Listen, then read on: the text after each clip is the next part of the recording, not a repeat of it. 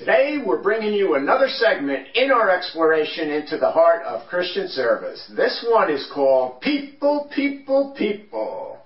Have you ever had problems with people? I'm sure you have. We've all had problems with people one time or another. Some of us more times than others. But one thing is for certain, believers who try to serve the Lord can and should expect to have problems with people. And people may very well have problems with them. Let's take a look in the Bible for a few examples. How about Moses? Man, did he have problems with people. I mean, for 40 years, all they did was complain and murmur and murmur and complain. And then they griped and griped and griped some more. One day, he just couldn't take it anymore, and he asked God to take his life. Many times, the people that you help the most appreciate it the least. Jesus healed 10 lepers, and yet only one, a Samaritan, a foreigner, came back to say thank you. When Paul was a prisoner in Rome, some of the Christians there tried to make things more difficult for him rather than encourage him. Paul, however, chose to take the higher road and love them and thank God that they were at least preaching the gospel. Ambrose Bierce wrote, I quote, "There are two classes of people, the righteous and the unrighteous. The classifying is done by the righteous." End of quote. Satirical statement? Yes. But it also makes a very important point. We sometimes create problems with people because we adopt a we-they attitude. You know, everybody in the church or our Bible study class or our small group is either for us or against us. And when I say the word heretic, most people would immediately associate that word with someone who teaches false doctrine. But the Greek word translated heretic in the New Testament means able to choose or select, a factious person. It basically describes a person that is running for office, seeking votes, who asks everyone, are you for me or against me? And this type of attitude very often has the effect of causing bad feelings and may even produce division.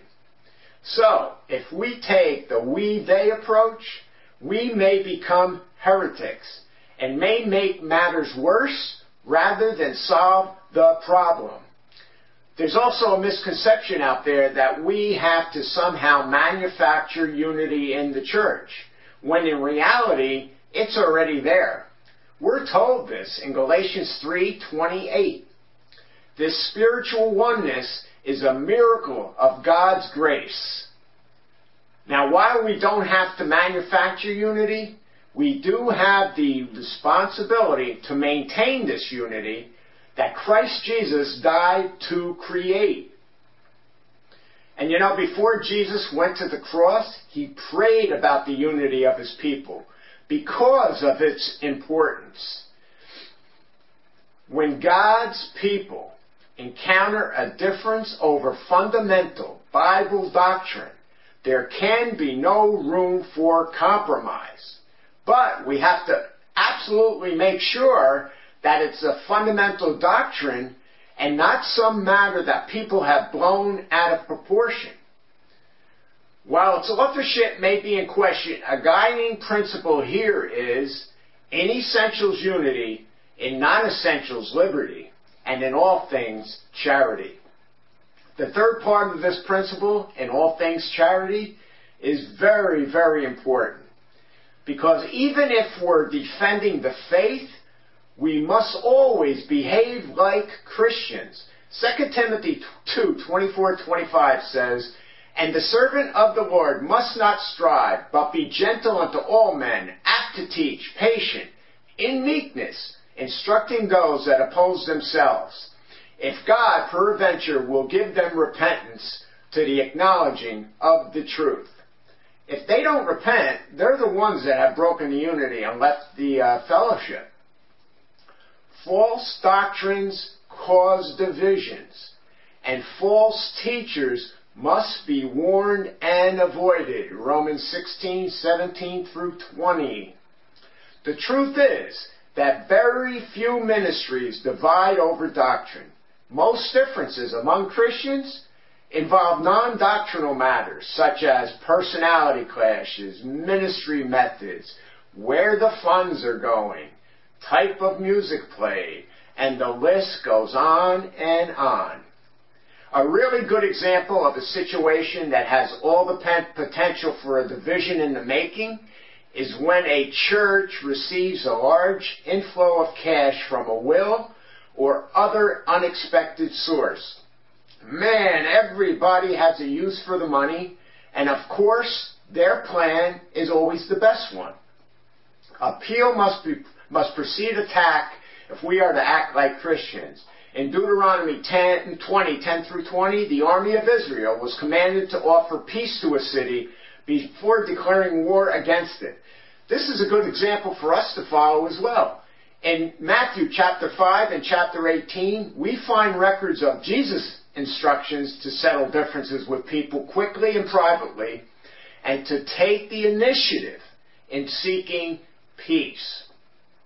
The problem with this is that we always think that our answer or course of action is the best one, and we are prepared to stay the course no matter what. And then there are implied threats that are often part of our discussions that greatly add to the potential for a major problem. Things like, if you don't do this, me and my family will leave the church and many people will come with us.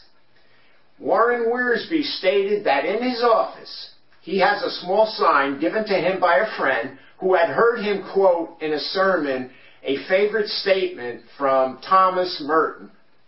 Here's the statement: to consider persons and events and situations only in the light of their effect upon myself is to live on the doorstep of hell.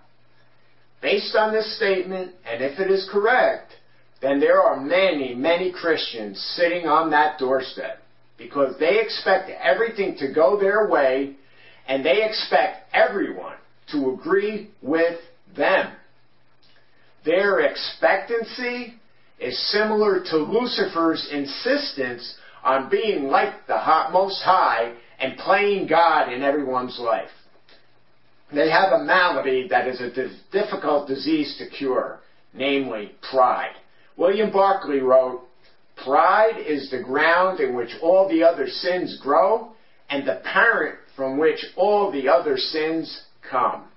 In Proverbs 6:16 and 17, pride heads the list among sins that God hates most. Sometimes pride disguises itself as religious zeal, and that is a real problem. When this is the case, the most bigoted believers can be mistaken for devoted defenders of the faith and crusaders for the cause of Jesus Christ. The wonderful thing is that God's servants don't always have to be right. Philippians 3:15 says, "Let us therefore, as many as be perfect, be thus minded, and if in anything ye be otherwise minded, God shall reveal even this unto you." When others don't see things your way, trust God to show them what's right. And make sure you ask God to show you if maybe you are the one who is in error.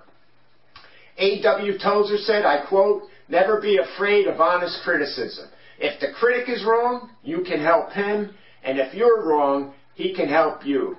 Either way, somebody's helped." End of quote.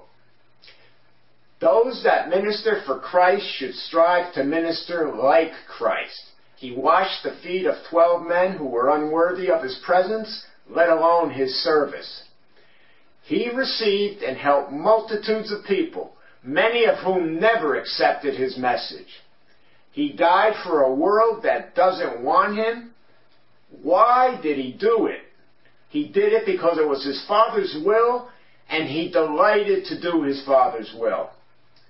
Also remember that while you are serving others, the Lord is serving you. He is working with you on earth and equipping you from heaven. Your service is never wasted, even when you feel the disappointments and pain.